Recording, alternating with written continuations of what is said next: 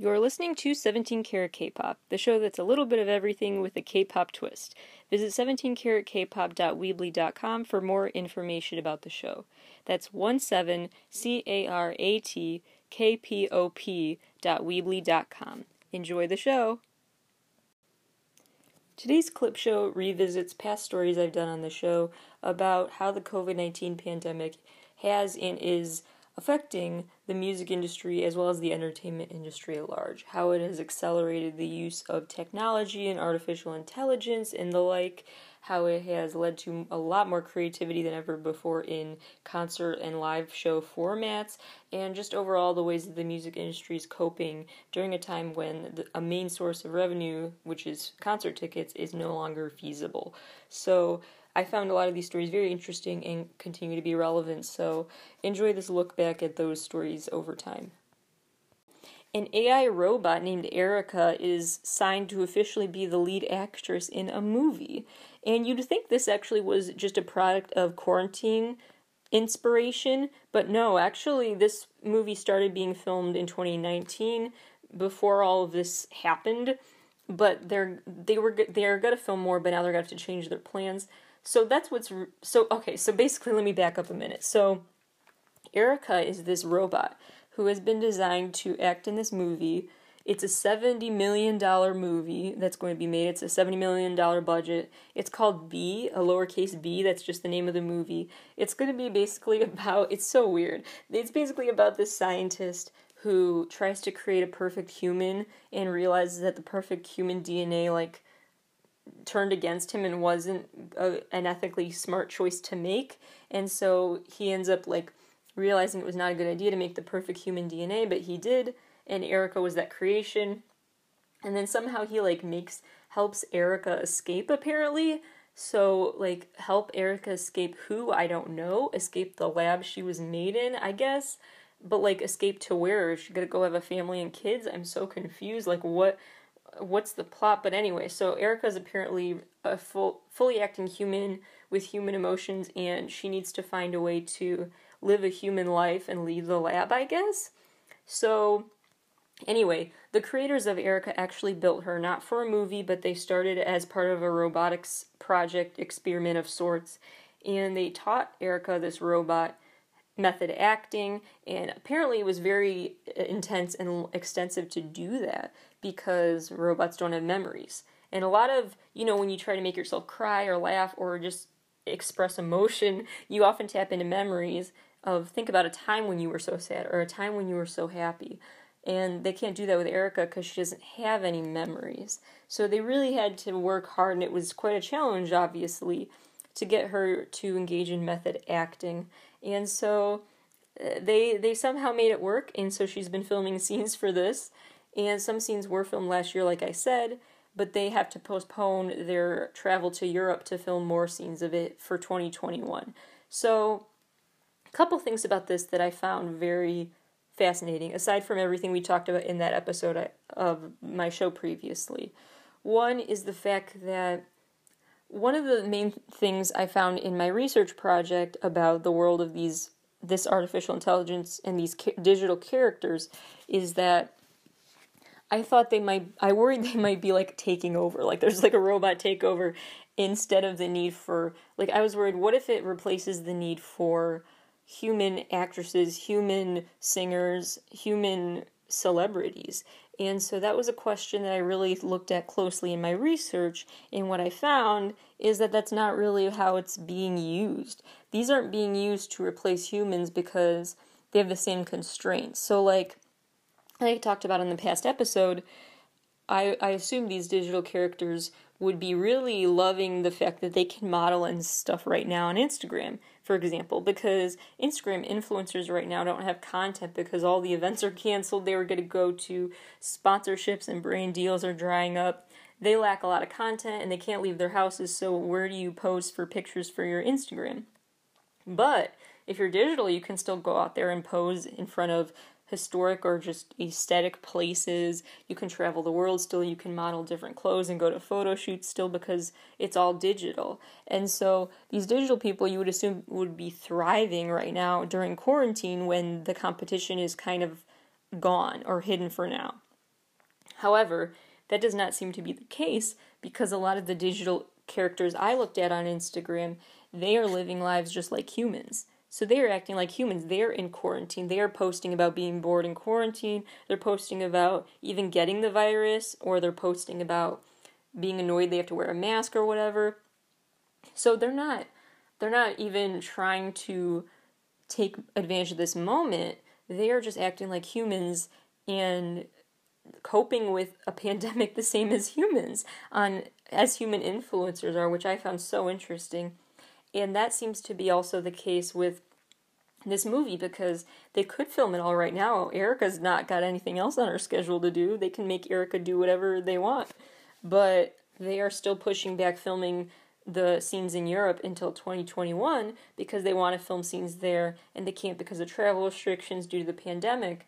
But it's just so interesting to me that even when it seems like it's the perfect moment, the best opportunity to use these AI characters to make something happen, they're not being used in that way. They're not being used to seize the moment in a way that is uniquely virtual. They are not taking opportunities to show, see, I'm virtual so I can do this.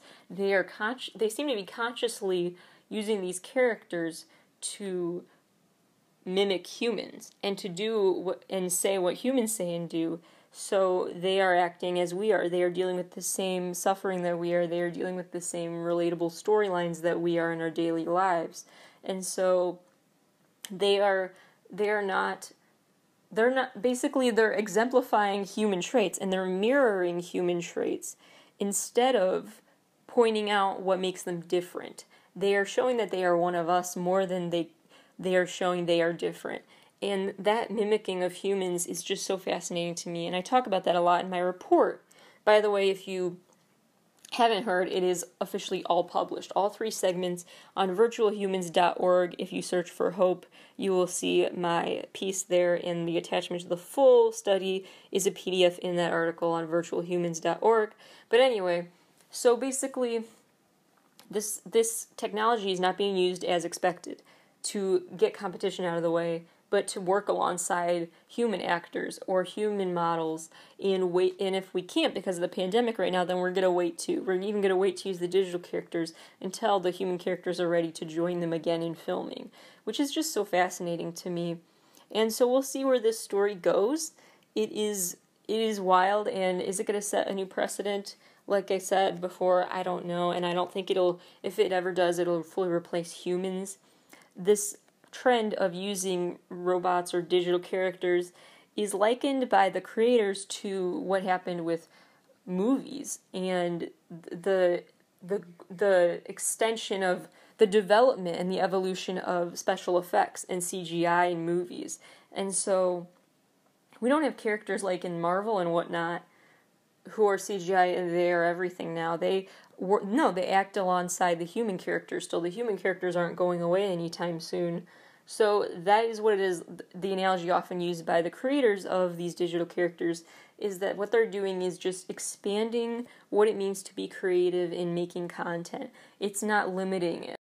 A very unique, interesting one that just happened was Travis Scott's Fortnite performance. It was in the Fortnite game. So basically, if you were playing Fortnite at the time, every player was stopped and automatically in the middle of the game, a stage and Travis Scott's virtual persona emerged and he had a concert. And so you couldn't play Fortnite. There was no ability to play the game while he was singing. It is a unique new way to release songs, because like I said, TikTok is also being a cool, unique way people are releasing sneak peeks of upcoming releases, and this is a new format too, via Fortnite. In the show, he released a never-before-heard song. So that is just an interesting way to get that into fans' minds, especially when it's an immersive viewing experience, because the audio coupled with a visual seems to be a way to really get that hook stuck in people's heads. It has more staying power, and the song's more memorable to people if there's the visual element. You feel more immersed in it just mentally, and I feel like that was just next level with this performance, because it's almost like if you go to a 4D movie theater. So 3D, everything's popping out at you. 4D, everything seems to be like in your face and all around you and consuming you, and you feel physical like effects, and it's like it feels like you're on it's almost like the rides at Disney World that are like the Star Wars style visual ride, and the ride that makes you think that you're flying, like the rides that the visual is so immersive. It is like 4D next level, and so that can make for a really cool, interesting concert experience. One strategy being used to counter the live stream fatigue, in the sense that the live streams are all blurring together these days and we're tired of them and we need something new and fresh. To counter that, as well as to make live streams feel more special and exclusive and intimate, this new strategy is being utilized called geofencing. And basically what that is a digital barrier between a select audience and the outside world, basically closing in digitally a group of audience members so that it's not a live stream accessible to anyone, so that you have to get in a way.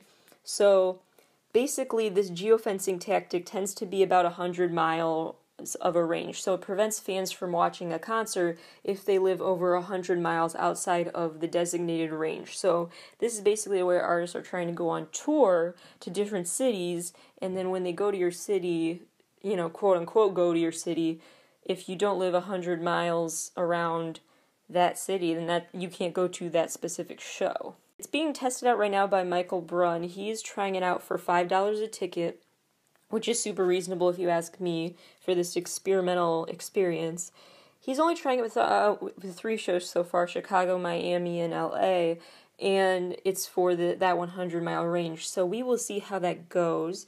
There are some artists who have tried similar measures but not city-based before. For example, Laura Marling, she tried this where she just separated the shows by country, and so she had separate shows for the USA and the UK. So I'm not sure what the future holds for geofencing. I think more stars will try to utilize it, but I'm not sure I'm a fan of that.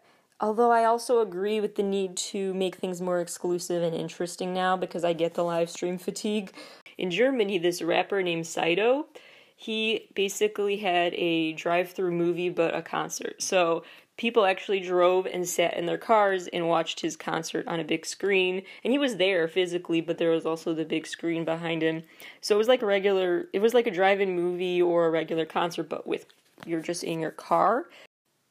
So lately on the show, we have been talking about Travis McCready, who is an artist that was set to perform in Arkansas, the first COVID-era concert event, where there were going to be all sorts of restrictions, all sorts of ways to have social distancing, chairs 6 feet apart, 20% capacity filled only in the venue, masks for sale at the show venue, a one-way walkways, only 10 people in the bathrooms at a time, etc., etc. So they had tried to prepare all these CDC guideline following restrictions and rules for the venue for that night, and the event was canceled or threatened to be canceled by the governor of Arkansas, but it was pushed back to the 18th of May, and that was a compromise, and so the show did happen. So what we know about how it happened is that it seems to have been relatively successful. This show was well attended. Fans still came out to see him from all over the place, which can be concerning considering the spread, and we'll get to that later. But anyway, so there was quite a big turnout. People really did want to fill the place, so as much as they could fill it with 20% capacity, they did sell every ticket they planned to, and I can't say for sure yet if anyone got infected there, because due to the incubation period of COVID, we won't find out for another week or two how things went down. But so far it seems like people enjoyed it, and that they still, it was a concert's a concert, and they loved the chance for live music. But one thing that people who reviewed the show said repeatedly was that there is something missing about it. It does feel weird because I mean, how used to it are you to going to a show where everyone's 6 feet apart?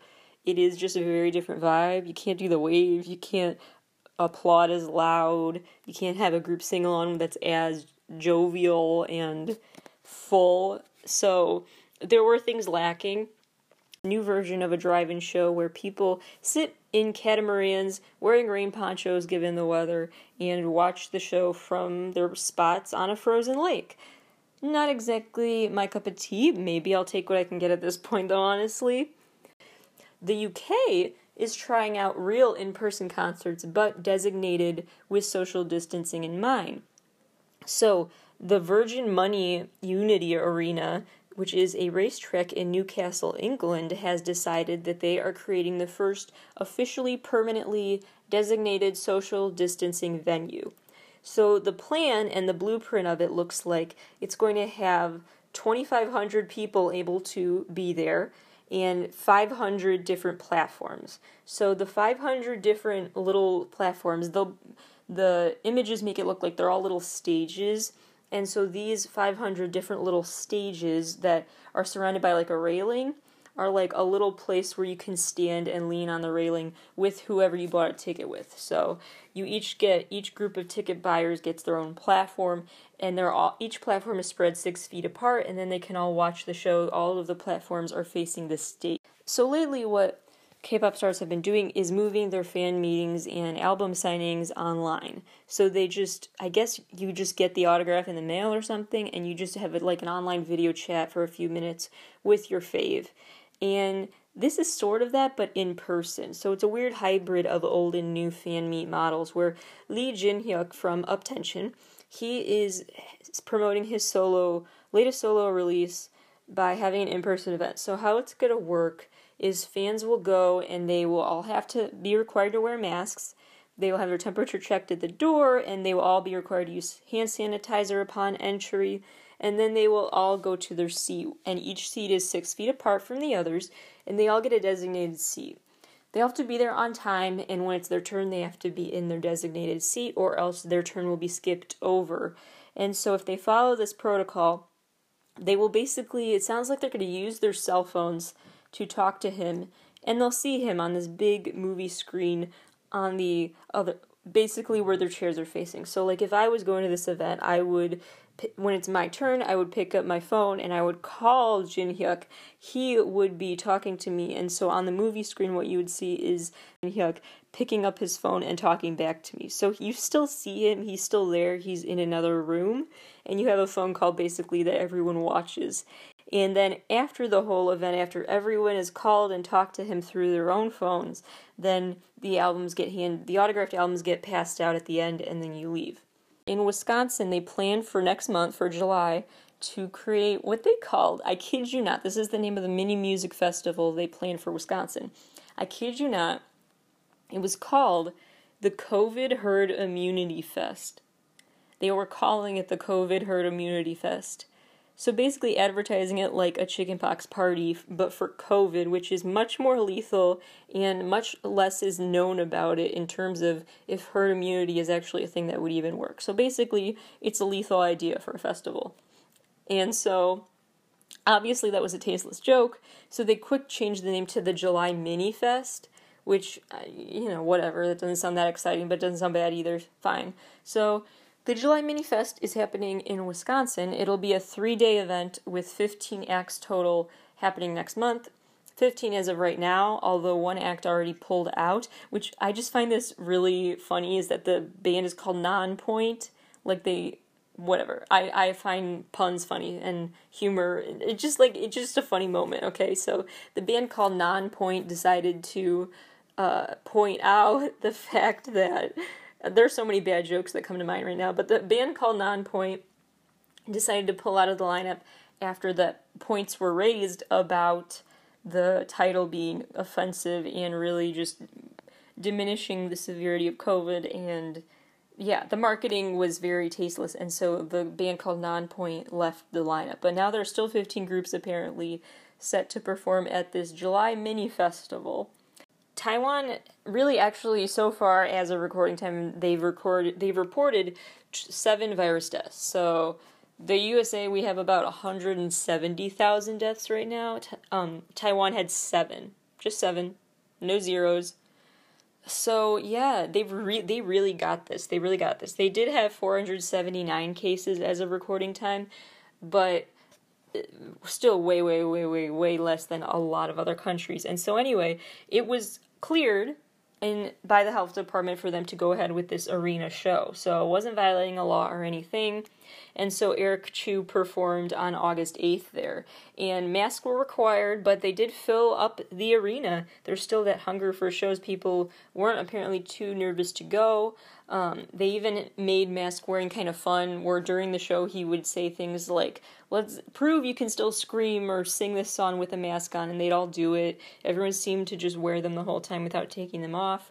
He even picked a random lottery number, and the lucky fan whose number got picked got to win a signed mask from him that he gave her and helped her put on stage. So they really tried to make mask wearing fun for the show, and it seemed to work. Fans really also cooperated with health protocols at this show, where they not only wore masks, but they had their temperatures checked at the door, and they also gave their ID information for future contact tracing purposes if need be. So they all opted in to be a part of contact tracing if that need should arise. Although no reported cases from that show have been reported as of recording time. So, mask wearing is really incredible how effective that can be alone. So they really all did that, and it looks like an outbreak has not happened from that show. So the hunger for the show was clear. So across 4 shows that he did there, he sold 42,000 tickets in just 15 minutes since the tour went on sale. 42,000 tickets in 15 minutes. Huge presence there. So Eric Chu did this show as he normally did. There are 2 things about it I find really funny. One is that the tour is the How Have You Been tour, and with his song title being How Have You Been. And I just think the How Have You Been tour is kind of the best name for a tour ever in 2020, because that is a question we all need to ask each other a lot these days. Second thing I find very interesting is that it's not that he just had this arena show where everyone was packed together like there's not a pandemic in the world still, but it was so normal in terms of the fan-idol interaction, where he gave crowd members high fives, he got up close to them, he grabbed their phones to take selfies. It was really interactive still, and so it was a hopeful sight. What some companies have decided to do is go back to the days of yore, where there was a promenade theater. And the term promenade theater basically referred to outdoor plays where people in the audience physically move and follow the drama. So the play is acted out not necessarily on just one stage, but the play moves. It's not static. The settings do not switch because people switch the props on stage. The setting switches because the actors physically move and walk over to the next area where they will perform. So it's a walking show essentially, where you literally follow the show. So Promenade Theater is making a comeback because the virus spreads a lot more. It has a lot harder of a time spreading outdoors, so a lot more events are going outdoors, because the more time you can be outdoors for big crowded events, the safer it is. And so that's what's been happening lately. People are going out there to enjoy their summer day in the USA, while they, and probably in other countries too, are doing this now, where they just follow the action. And so I think it's a very cool, clever idea, and anything that can help theater people really just get to shine and show their talent right now, when their passion for theater has to be pushed aside a bit. So anything to let them still perform, and keep their theaters funded. So this is a time where marketing has to really stand out and be unique, because people can watch your Instagram or YouTube ad all day long, but so they will also see all the Instagram and YouTube ads from all the other artists too. Like, if everyone does digital advertising now, it's a subcategory really. It's just considered part of advertising a brand now, which is a relatively new phenomenon. And so you really, to make yourself stand out, it's not about going digital because everyone does that now. To make yourself stand out now, you really have to do something more. And So that is definitely what Black is doing. Black, the rapper, whose name is spelled with a 6 instead of a B, but it's pronounced Black. And he basically has decided to promote his new EP through the most unique marketing campaign I may have ever heard of.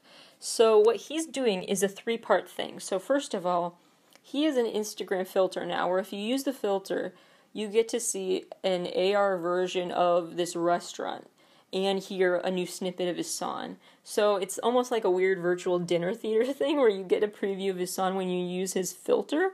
Second of all, there's a site. His official website now has a place where you can submit your address. And if you submit your address, you will be mailed a scratch and win ticket. And that will reveal info about his EP, the track list, the release date, opportunities to enter future contests, all sorts of stuff. And then the third thing, as if this all wasn't wild and clever enough, is that you can also sign up for essentially a robot delivery service, where this robot is only specific cities in the country right now, but certain cities allow robots for this company to bring his unique brand of hot sauce to your door, apparently. So, like, it's a whole thing. I know, it's really weird and random and convoluted, but basically, you can have the virtual dinner theater thing mixed with a scratch and win ticket reveal mixed with a robot delivering you hot sauce. It's basically a really great way to get publicity, because that is a memorable way to remember to promote and stream his new music, and it's memorable because we're talking about it. Thanks for listening to 17 Karat K-Pop today. Check out more info about the show at 17karatkpop.weebly.com. See you tomorrow.